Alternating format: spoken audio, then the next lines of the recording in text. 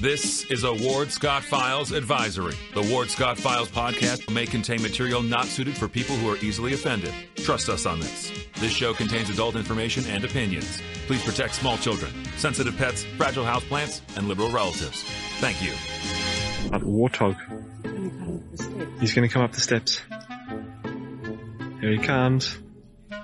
Oh my goodness, and he's huge. Hello, boy. Wonder if we can pet him. Hi, boy. Can we touch him? No, don't. Help me! Help! Help! Good morning, Professor Ward Scott here in the Manly Warthog Man Cave inside the Mellon Law Studio, protected by crime prevention 24/7, 365, and supported by all our great donors and sponsors. So certainly patronize our sponsors. You'll see them roll by the screen. And today we've been fortunate enough to have for a recent memory and on into the future and perpetuity, perhaps, our good friend, former U.S., I hate to use that word, former U.S. representative to our congressional gathering, if you will, Ted Yoho. And, you know, one of the things that's curiouser and curiouser about Ted is he removed himself voluntarily from D.C., and yet he is now in D.C. yet again. And he's broadcasting from a hotel room real close to where he's going to be going through some meetings. We don't dare ask what those meetings are, I guess. Yeah, he'll tell us. But anyway, here's our good friend Ted Yoho. He is really steady because when he says he'll be there, he'll be there.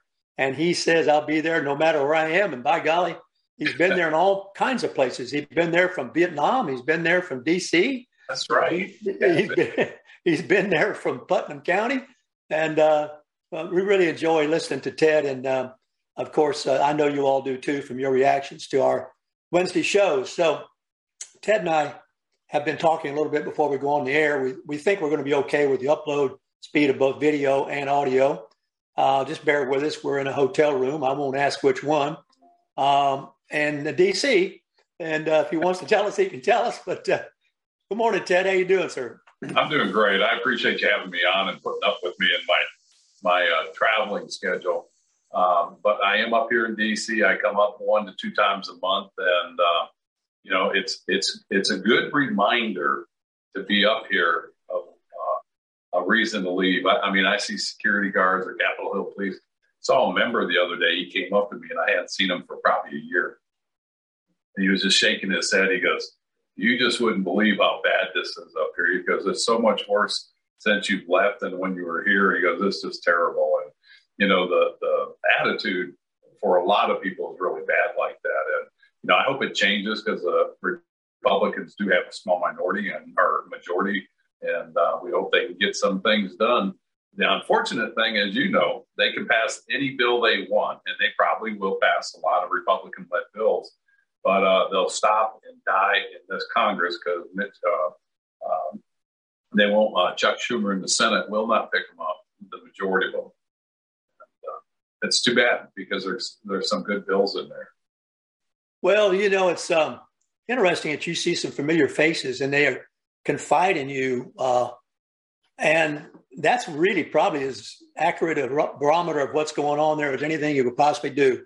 All the polling and all the news narrative and all that business, just ask the man on the street who's there. When he says it's worse, do you have an idea what he's talking about? The environment, you know, the working across the aisles. And that's coming off of 2 years of just the Democrat majority ramming through whatever they wanted to do.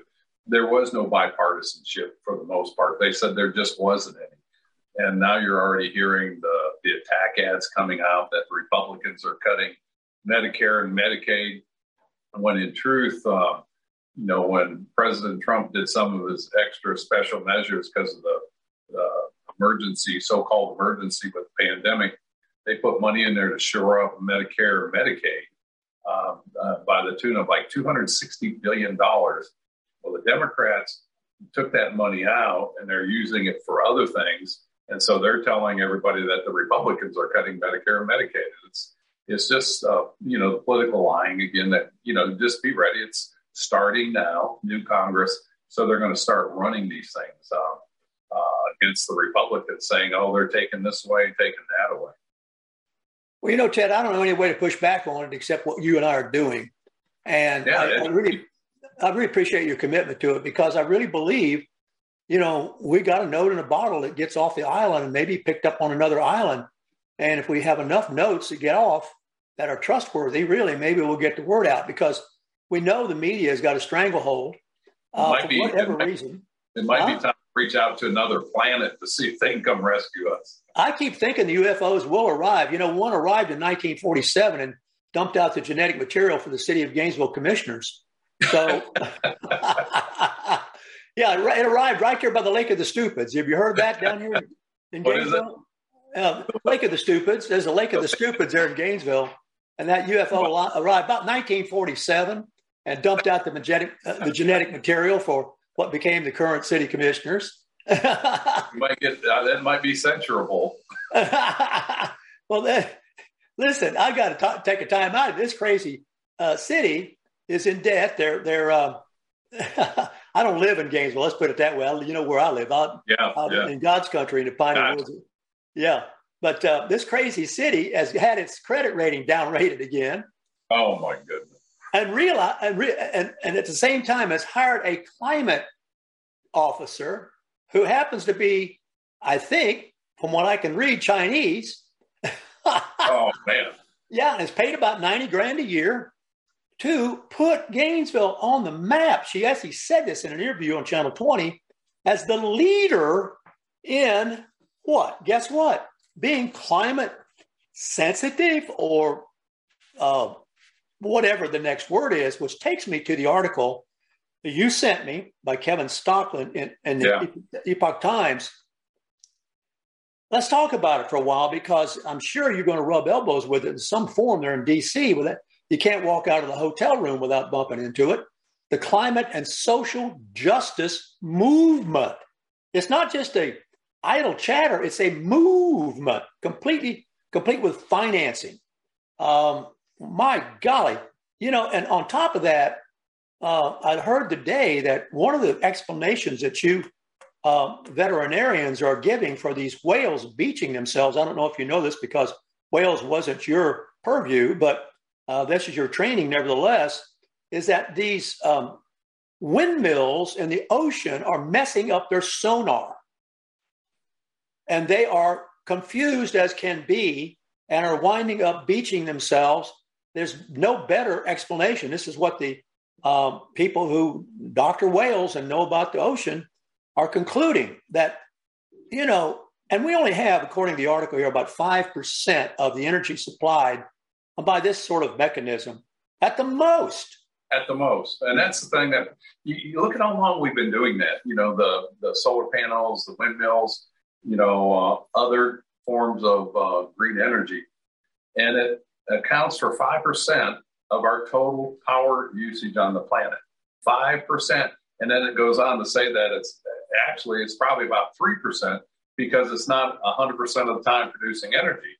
And, the disruption to society, all in the name of Al Gore's climate crisis. It was global warming, then it was global climate change, and now they're moving away from the word climate change to I forget what the term was in there, but they were talking about, they want to get away climate justice, maybe climate justice, I think, or climate environmental management, things like that. Yeah. So they get away from that terminology, and the new generation grows up hearing this, and that's how we got wokeism. That's how we got all these other things that they're teaching that are going against traditional values. And when I played football there, my brother and I were up in a small school in Alabama. I love this story because Coach Wally Burnham was our offensive line coach, and big guy. And we're sitting there, and he had a big chew of tobacco. And he's like this, and he holds up a football, and he goes, "Boys, this is a football." And I'm hitting my brother, and I'm like, boy, these people must really be dumb up here, because I knew that. But what he was emphasizing is football are basics: blocking, tackling, passing, and putting points on the board.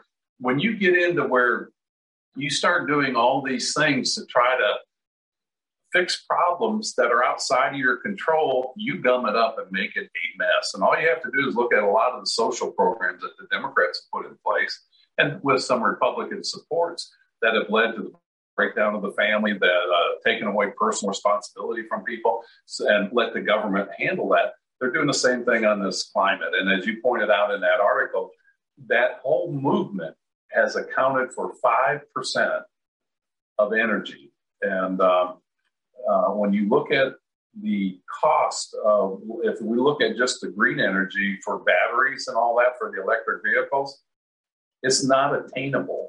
And so we need to go in a different direction.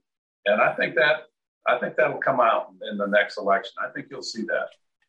Well, it certainly hasn't come out here in Gainesville. They've just proudly rolled out this hapless soul who enthusiastically has endorsed her blessing from the City Fathers, who are, of course, the result of the 1947 UFO arrival.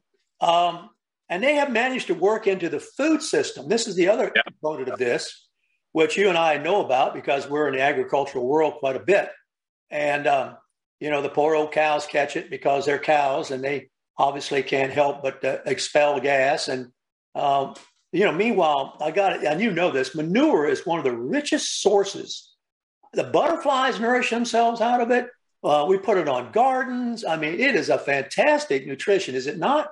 And the World Economic Forum has wanting us to start eating mealworms and ground up grasshoppers that get their nutrition from manure. So if we get rid of that, where are they going to grow those from? But now we're into the goal in this. I'm quoting from the article which you sent me. Thank you. 5 dimensions of the food system success is equity. I am so sick of that word, biodiversity. Here's the word probably you were looking for: climate adaptation. Yeah. Climate adaptation. Now, I'm going to report the weather at the bottom of the hour. How do you adapt to the icy condition on the interstates that lead to the travel nightmares? I tell you how you adapt. You stay off the road, or now what happens? Those pileups that they're having, and you've got an EV car, electric vehicle, and your meter is down to about 5%, and it's sub-zero temperatures, and it shuts off. What is going to happen to that? And we had the same thing here in Florida when the hurricanes came and the evacuation routes were so backed up that people couldn't move, and then the cars that got caught in the floods, they became a tinderbox. They caught on fire, and it wasn't well thought through, and they did not adapt to the challenge in a proper way. Well, I'm going to read through some more terms just to get you ready for your game plan today. But, all right. Of course, Uncle Joe has signed on all to this with an executive order. Oh, yeah. He wants to organize and deploy the full capacity of its agencies to combat the climate crisis. Combat, war language here. Biden's directive, for those who are listening and watching, declared that we face a climate crisis that threatens our people and communities, public health and economy, and starkly our ability to live on planet Earth. This is, to me, one of the biggest sentimentalities of the human being. Earth is going to do what it wants to do, notwithstanding our existence on it. It has shown that for millions of years. I used to see shirts, as you did, save the planet. What it really meant was save our niche on the planet, is what they should have said, because that's what they're trying to do, is protect and fly directly into the headwinds of something they can't control. And that is basically, I think the planet is controlled by the sun, the core temperature of the earth. If you really go to the science, has little to do with the fact, other than the fact we probably have too many people and too few people actually producing the food. But we lost that war a long time ago. Oh, we sure did. And we're losing it here in America. Going back to the whales, it could be interference with their sonar, with the windmills and that. But you don't know what's going on with the military, with the things that are below the surface, military experiments. And we know for a fact that a lot of the seismic technologies they were doing, or the explosion of bombs, and the high-powered frequencies that they were using underwater, we know for a fact that that did interfere with dolphins, pods of dolphins getting stranded, and whales. And so that you don't know how much of that is going on. And that's just our government. What about China and Iran and North Korea and those kind of countries, and Russia doing those kind of experiments? And the interesting thing, you look at that Nord Stream pipeline that blew up, that, all these conspiracy theories came out. And I don't know if they've ever come out with a conclusive reason of why that happened. But those kind of things can affect, the whale population and all those other mammals that operate on sonar. I read an article today, and I find that it was interesting. I was really interested in it because they have 96.4% of the gene of the woolly mammoth. No, it's the same as the African elephant. And so they're going to bring back the woolly mammoth. There's a group out of Texas. They're going to bring it back. And their reasoning is this is going to help mitigate climate change.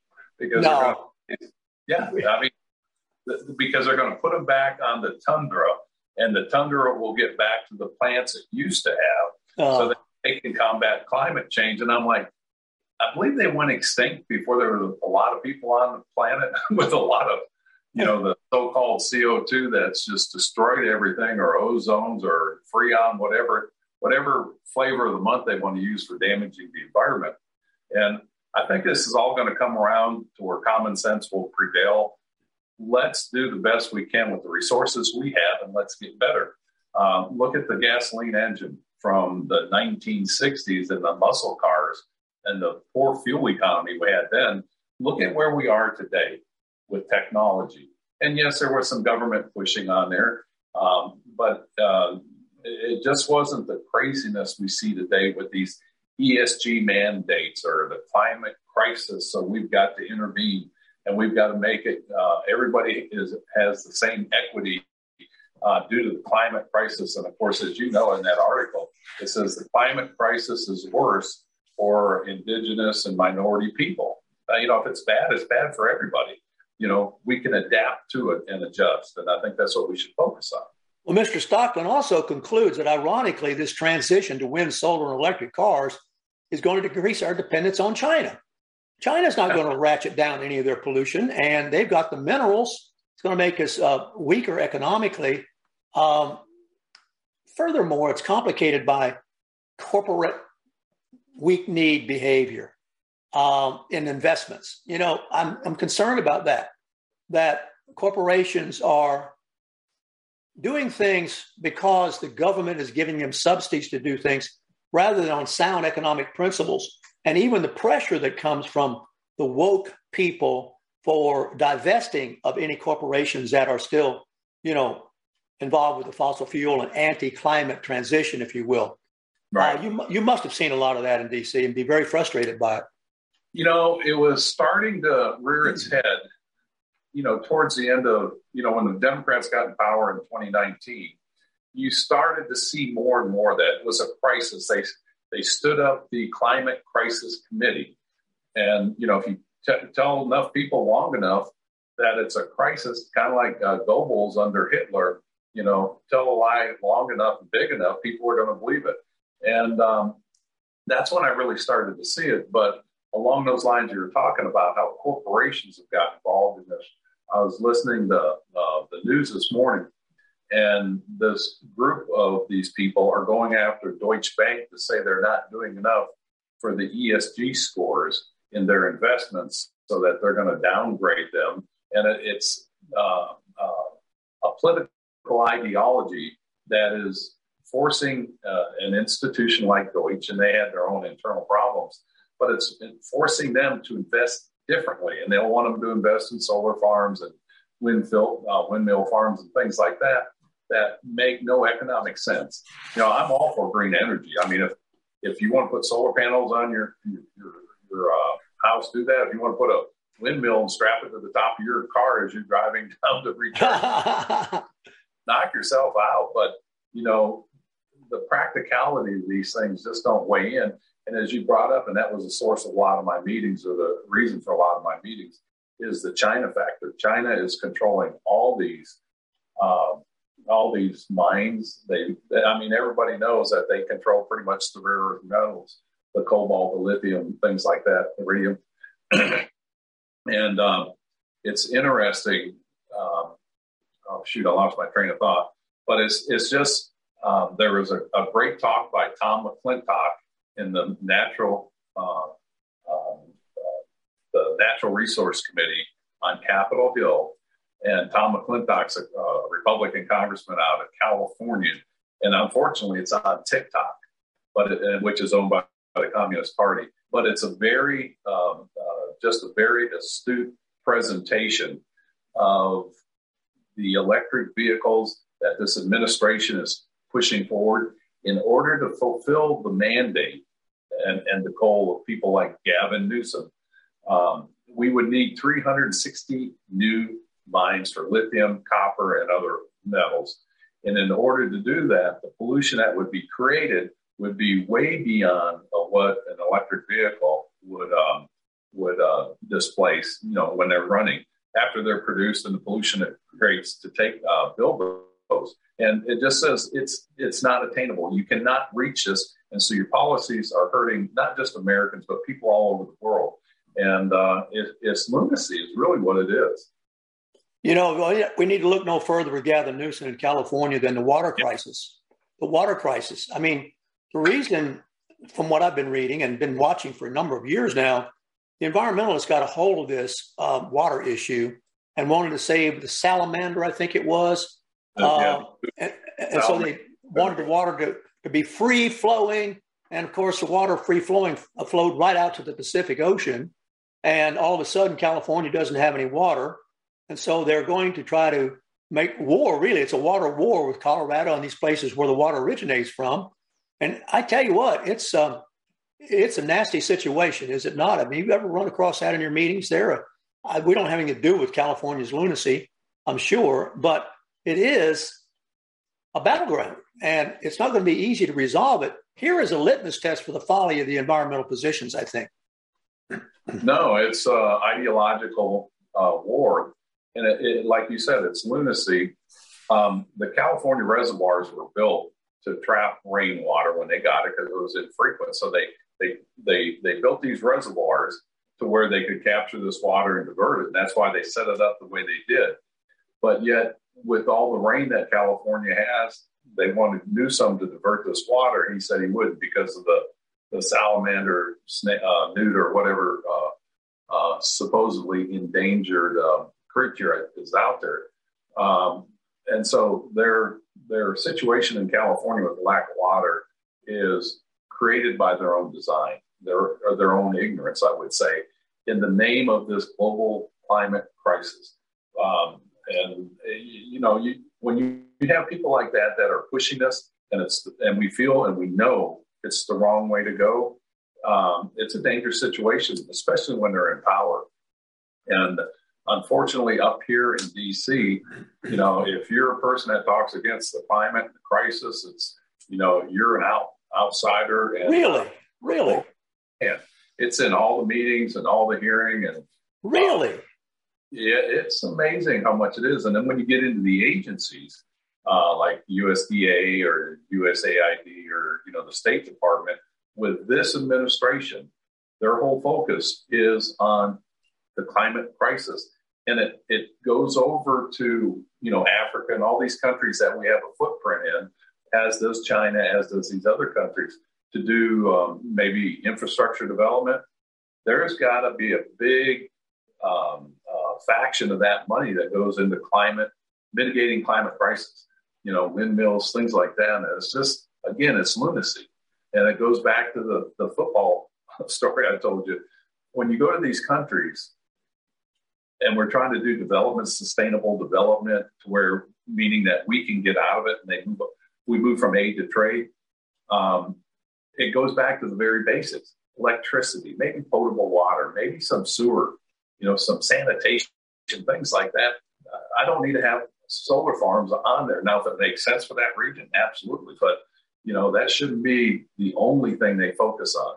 But it's not just there. If you go to the UN and you go to the World Economic Forum, that's all coming out of there too.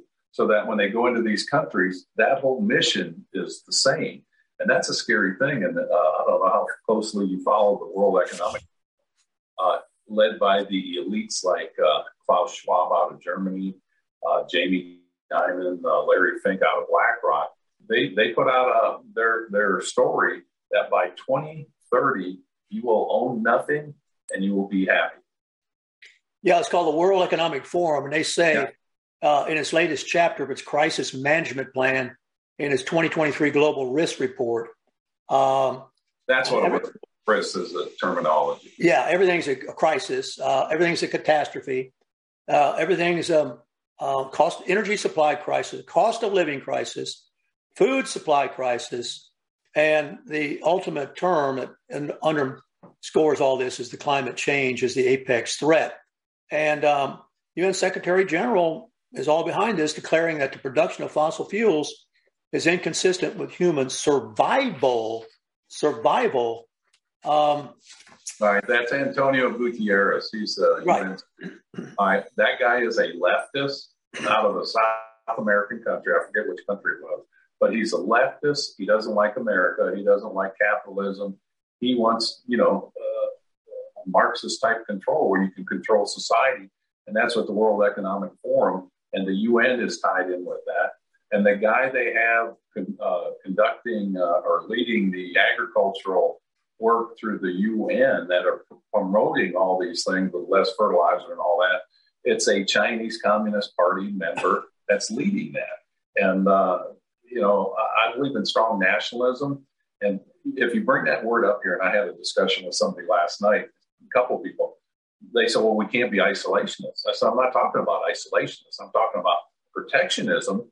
I believe in nationalism, and I don't believe we should be meddling in all these countries. But I said, if we start putting ourselves first, like Trump said, and make America great again, if you have that me first policy, you can only achieve that if you treat other people with we're going to look out for each other, basically. Not that we're going to make ourselves better and crush you. So throughout society up here. And as you just read, Antonio Gutierrez, a leftist-leaning person that we pay 25% of the budget over there, and they're working against us. I think we need an adjustment in that. I'm sorry? I have a plan for that adjustment. Well, we'll hear about that in a little bit. I hope. I'm still stunned by, I don't know how little courage and leadership there is in the world. People afraid to. I always harken back to the story. You may remember that I first got in trouble when I asked the guest speaker why they used the word enriched on white bread if they took all the good stuff out. And I did that in kindergarten. And I got chewed out for that in kindergarten. So I suppose what I was being taught and didn't know it was don't rock a boat, go along to get along, believe what authority says, don't question authority. It was everything against my character, I guess. And so I stayed in trouble. I mean, I really did. I stayed in trouble. The only friends I had in school I got along with were also troublemakers, but they were the brightest guys, Ted. They were the comedians of the school, the wittiest guys. They're the free thinkers. They were free thinkers. Their brains were always, I loved them. It was a little handful of us. And later when I started earnestly reading and studying, I learned from Shakespeare that wit is the highest form of intelligence, and your comedians are really a good example of that. These comedians are quick. They know see through things very quickly, and they're generally only welcome as comedians. They can't fit in anywhere else. I used to be a fan of Jonathan Winters, and I swear I didn't know whether Jonathan Winters was with it or not with it, but he was hilarious. And even George Carlin. I mean, if you listen to some of his stuff, as raunchy as he can be and crass, his message that came out of there just, it's kind of common sense. It made sense. Oh, there's so many funny things to be said. But anyway, I'm surprised that we don't have somebody in D.C. And you can see, based upon what you're relating to us, you can see why Trump is persona non grata. because if you come up there and, rattle the very foundations on which the place is built, and that is to get into the committee level where you can't get rid of the staffers to the committees. When we come back in the break, I want to pick your brain on the what you see going on with the committees up there and all that. We had discussions on that, Yeah, we talk about that.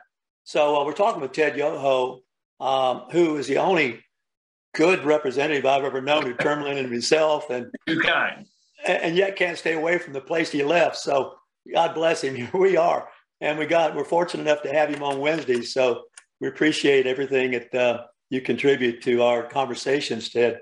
We're going to take a break for the weather, which we do not control, by the way. I have no secret. I do, Ted, you may know this, I do the naked rain dance. And every time I do the naked rain dance, it does rain. So then I catch grief for how much it rains. And then I'm asked to stop. That your wife hosing you down? Yeah. Then I'm asked to stop the rain. And I tell them, unfortunately, I can start the rain, but I can't stop it. I don't have a naked rain dance to stop it. We'll be right back on the Ward Scott Files. Stay tuned.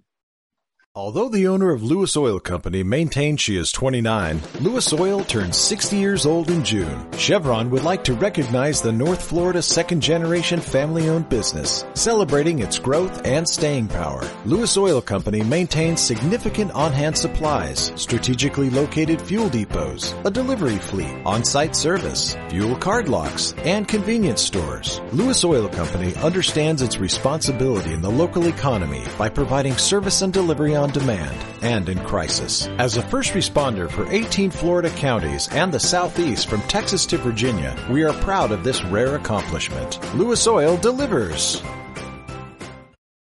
This is Ward Scott, and I want to thank all our sponsors who keep the show going and pay the bills. The Ward Scott Files premium sponsors are Crime Prevention Security Systems, large enough to serve you, small enough to care. Meldon Law, the only official injury partner of the Florida Gators. The Ward Scott Files Gold sponsors are Lewis Oil Company, Shoot GTR, On the Spot Dry Cleaners, R&R Construction, and Style Cuts. If you are interested in promoting your business on the show, you can visit our website, www.wardscottfiles.com, and click on the Advertise Here banner on the right side of the page, or call my friend Freddie at 352-284-3733. Again, thank you to all the great businesses that support the Ward Scott Files. And remember, if you like the show, thank our sponsors and support the businesses that support us. What you just said is one of the most insanely idiotic things I have ever heard. Everyone in this room is now dumber for having listened to it. May God have mercy on your soul. Or that very much surprises me that you've never been tased. You can't handle the truth. All bees poop. A warthog. He's going to come up the steps. Here he comes. Oh my goodness, and he's huge. Hello, boy. Wonder if we can pet him. Hi, boy. Can we touch him? No, don't. Help me! Help! Help! Now for the weather, brought to you by Lewis Oil. All right, welcome back to Ward Scott Files. We are joined today, of course, on Wednesdays with our good friend Ted Yoho. Now I'm going to do a little weather for you. Compliments of Lewis Oil, great supporter of ours. Wendell Lewis, who swears she's only 29, and I'm all for anybody who wants to stay at age 29. Hope I'm not telling the story on my good friend. Now, the weather. Ted and I have been talking about the weather and the frustration with all this policy that is in vogue in D.C., but the weather, I'm sorry to tell you, we can't control. According to the Associated Press, the weather recently has canceled over 1,700 flights. Get a hold of that if you can. Get your head around that. On the slick roads in Texas, everybody is sliding all over the place as an ice storm advanced eastward on Tuesday. It's working its way all the way to West Virginia, Plantation Mark country, perhaps, our good friend and supporter of the show. Governor Greg Abbott there urged people to stay off the roads. But, people can get stuck on these roads and can't get on or off. And God forbid you get stuck in an electric car because you don't have anybody to bring you electricity.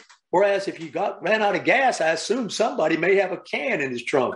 So there's all sorts of things that are complicating everyone's lives today in the name of doing the right thing. We've had pre-dawn pileups. We've had these flights canceled. We've had 7,000 power outages in Texas. That's just the beginning. And we've got icy conditions that are leading to fatal crash and travel nightmares all over the place as this dangerous ice storm is persisting across the middle of the country and working its way eastward. So if you can stay away from that part of the country, do so.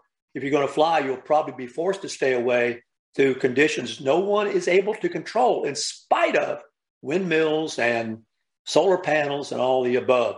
So we're talking with Ted Yoho now. We've been talking about these things and how much money, your money, somebody's money, printed money is being dumped into these efforts, if you will, in the name probably of the United Nations, globalization of energy and all its concerns for such things as eating and food distribution and all the above. Meanwhile, people have got to pay their electric bills. The city of Gainesville has just been downgraded again in its credit rating. People are complaining constantly about the energy from GRU. GRU can't even read its meters properly. It's just really a serious kind of disconnect.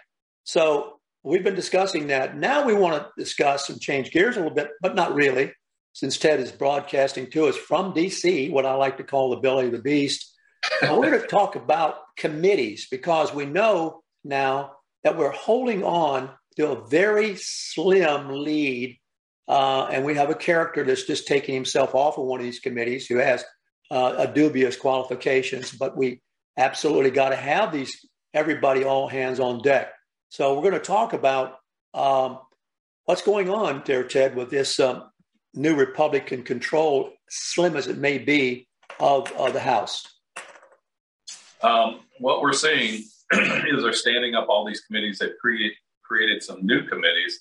And it's a mixed bag. It's good and bad. If these committees do the things like on the January 6th committee, they're going to investigate the committee that investigated, the January 6th.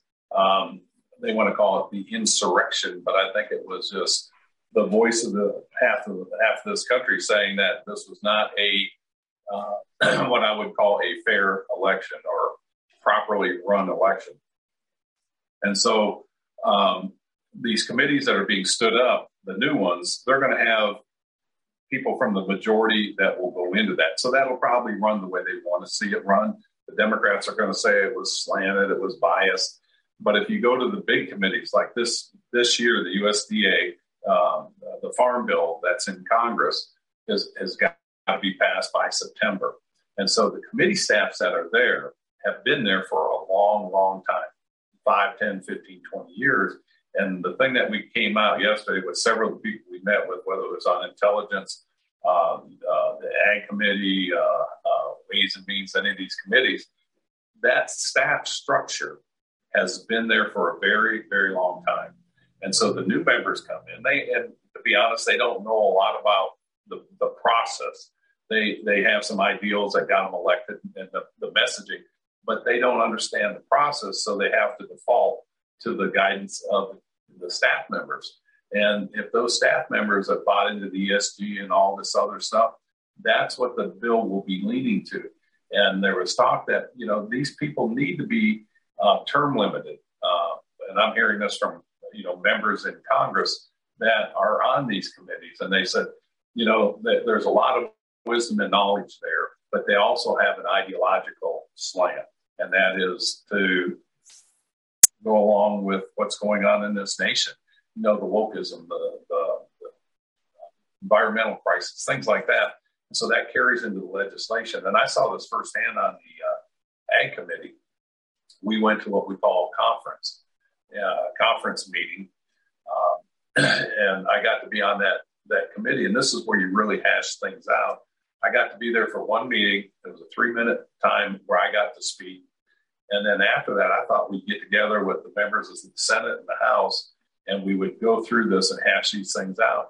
Next thing I know, I come back after the summer recess, never got invited to a meeting, and they've already written the language for the Farm Bill. And I said, well, who did that? And they said, well, the committee did. And I said, I challenged my chairman. I said, well, I thought we were going to hash this out with members of the Senate and the House. And he goes, Ted, you really think you can get 60 members of Congress and then the Senate to come together on a consensus? He goes, there's no way that's going to happen. This is all done by committee. And here's your bill. And it's really, those are the ones that have the power. Those are the ones that the members up there on the Republican side realize they have to change that structure. And I hope they can go through with it and do it. What do you think their chances are of doing it? I mean, realistically, you're there. You've seen futility and frustration. Is this going to be, in the worst case scenario, just be one more example of that? Is there any thing that might be slightly different? Of course, if the people put the pressure on it, they do respond to people pressure, do they not? Yeah, they do. But, keep in mind for, excuse me, for a congressman, a House representative, they're there for 2 years. And the committees know that. And they know, well, this guy may not be here in 2 years, so they know there's a high turnover rate. So they're not going to change the direction of their ship unless you have a very outspoken member of Congress, which I was on some committees. I was very outspoken. And, they knew I term limited myself. So you can't really change that underlying mindset. And, as our republic has progressed from the founding, it has become more liberal. And a large part of that is the committee structure and that they have too much power. And then you have the administrative states for these agencies like the EPA, Department of Labor. They have been given power because of because Congress has given it to them. And there's talk about stripping them of this power. Good example is Fauci with the NIH and Francis Collins. Fauci in charge of what he did and for how long he was there. Those positions should be relooked at every new administration, and that person should have to qualify, and they should have to look at what he's done. Is what he's done good? Does his work in the past 4 years justify what he's done? That he can continue, if not put a new person in there, and it would align with that administration. Bad side of that is what we see in the new bill I created that created the Development Finance Corporation. Every new administration, they put a new person at the head of that. So it doesn't have the continuity from one Congress to the next. And so it's kind of a double-edged sword. But I think if you put a person in there that had to be vetted every new administration, whether it was a 4-year period of time or an 8-year period of time, I think that would bring continuity to make sure they're following what's best for America, not what's best for a political ideology. Let's talk a minute about Omar here. Do you think they'll get rid of her on that and Schiff? There are two people who really shouldn't be on those committees. What's your take on that up here in Ground Zero? I think Adam Schiff will go. I think Omar, you're hearing too many Republicans saying they're going to support her. They're not going to vote against her. Why? Why? They just think what she did wasn't that bad. And of course, she's blaming it on ignorance. She didn't know the things she said were anti-Semitic, and she's known for a long time it was. But now she's saying, ignorance is no excuse for doing the wrong thing. I think what you'll see is, again, keep in mind what politicians do. They worry about their next election. And there's some of these people that Biden won by 11 points, and they're Republicans. And so if they go against a Democrat, the Democrats are going to claim racism, xenophobia. She's a woman, so it's going to be sexist. They're going after her because she's a woman. And it's all that garbage. Instead of going that person, I've been on committees in foreign affairs, and when she talks about Al Qaeda, she just beams. Like that's like her all-star football team. And it's somebody that with their ideology, belief, their political or their religious beliefs, Sharia law, it's not compatible with U.S. constitutional law. They're just not compatible. And for her to be on the Foreign Affairs Committee, privy to, briefings and stuff like that, I think it would be prudent for us to remove her. But you don't think it'll get done? I don't think it'll get done. Of course. What about Schiff? Schiff is just as evil as it can be. He's a card-carrying liar. Everybody knows it. What's the story with him? He's running for Senate, California, to replace Feinstein, who doesn't know she hasn't announced not to run. There is not a lot of love lost for Adam Schiff up here, or Ilhan Omar either. But Schiff, I think a lot of people just see that he needs to move. He needs to get out of that position. Yeah, he's California might put him back, though, in a more dangerous position. Yeah, and then you imagine Gavin Newsom getting elected president, putting Adam Schiff in charge. I can't. I know. No, don't go there. I have a nightmare enough. Well, think of Merrick Garland, the Attorney General. Look at the terrible things he's done since he's become the Attorney General.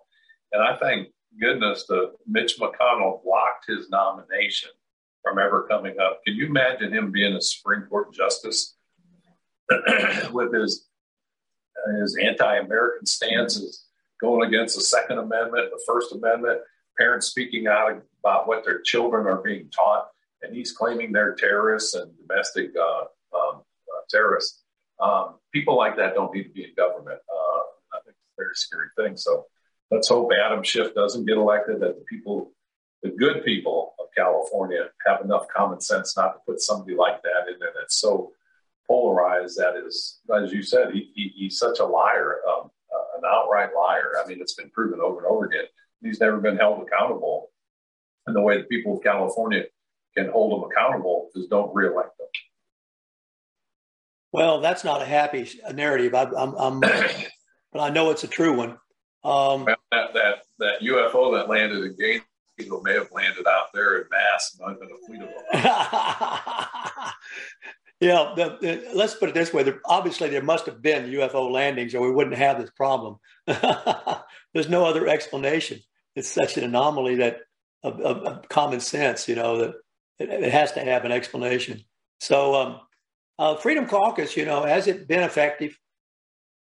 Yeah, it's funny because I went around, we talked to probably 15 members of Congress and Republicans and Democrats.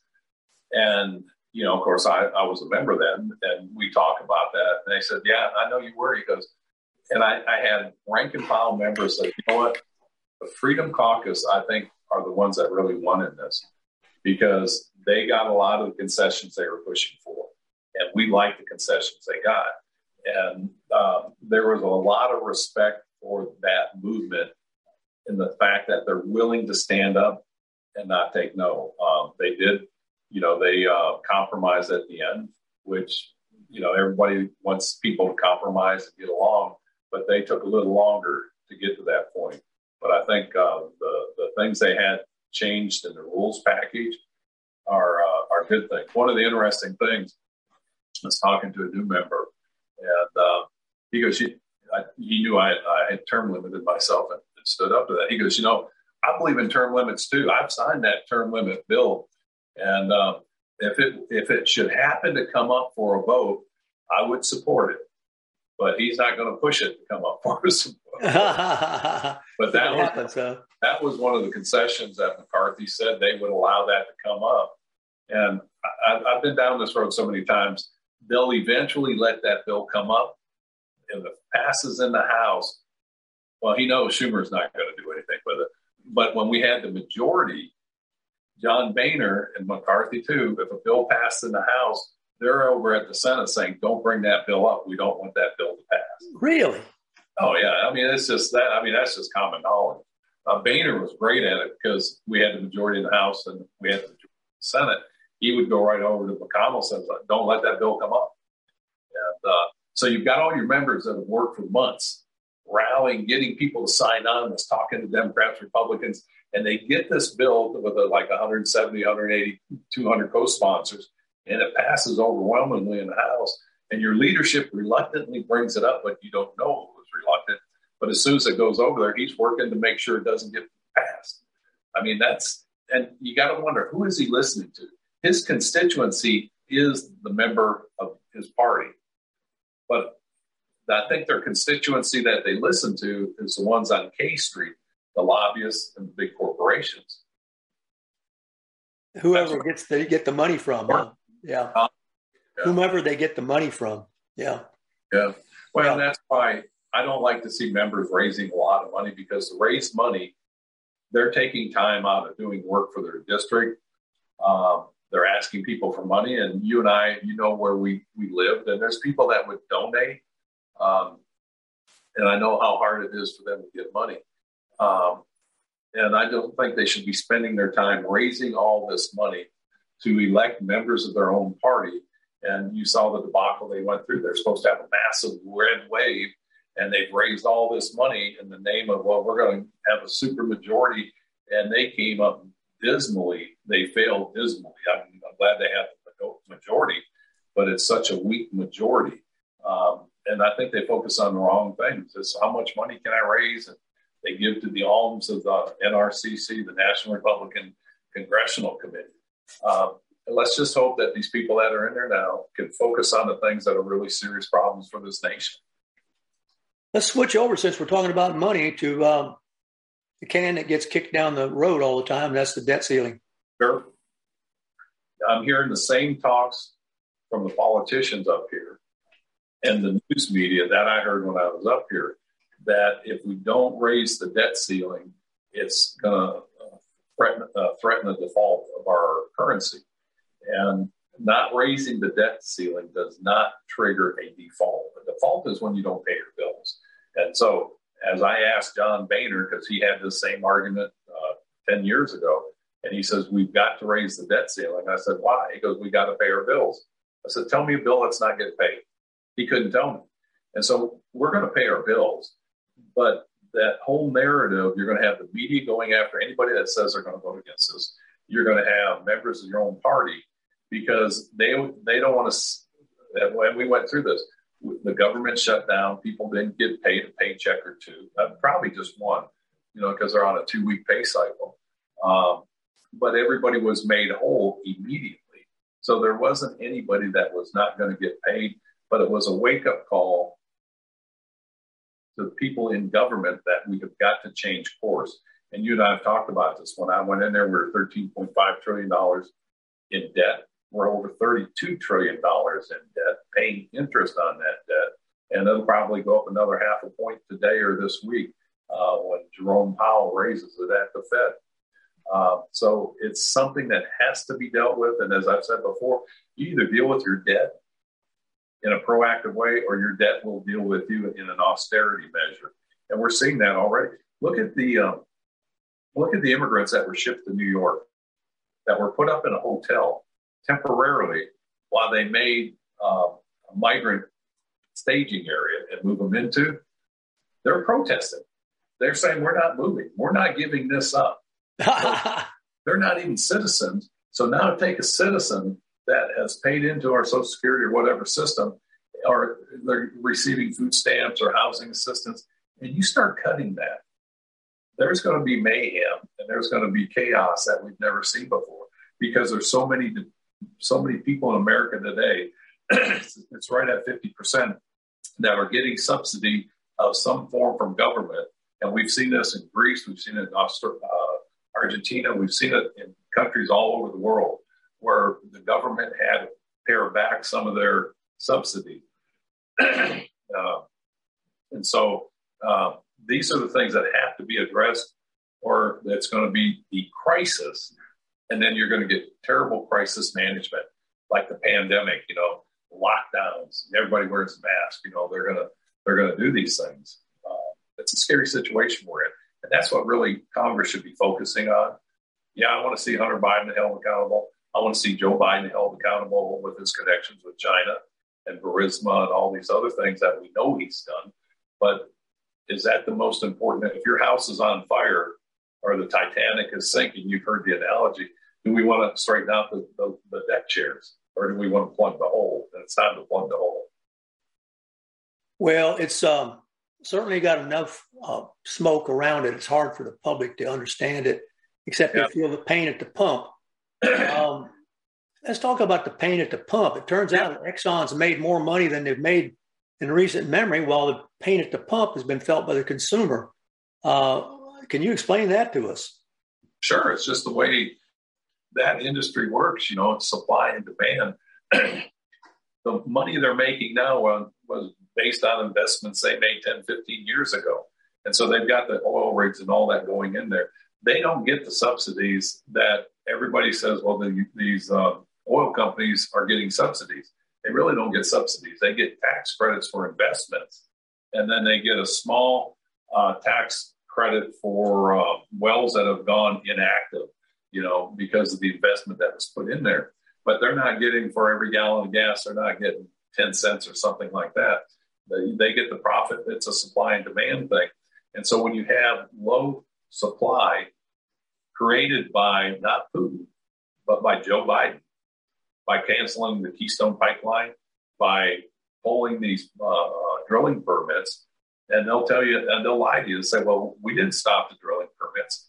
They pulled the drilling permits, and they've allowed permits to be bought.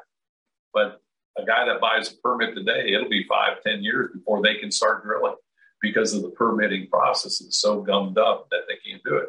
So the supply problem you have today, twofold. Biden's policies of the war on fossil fuels that he said he was going to do, and then the sell-off of the strategic oil reserve that artificially kept the prices down. Now that they're at a very low level, strategic oil reserves, they can't keep pumping oil out of the reserves, and those reserves are there for national security interests. And we're in a terrible situation there. And so these prices we're seeing today, they've gone up 40 or 50 cents in the last month, and they're going to continue to go up. And it's not Putin's fault; it's Joe Biden and the Democratic policies' fault, and the people that voted for that. So if you want to be mad at it, people want to be upset about that, look at our electric bills. They said in a lot of the Northeast states, electricity has gone up 62, 63%.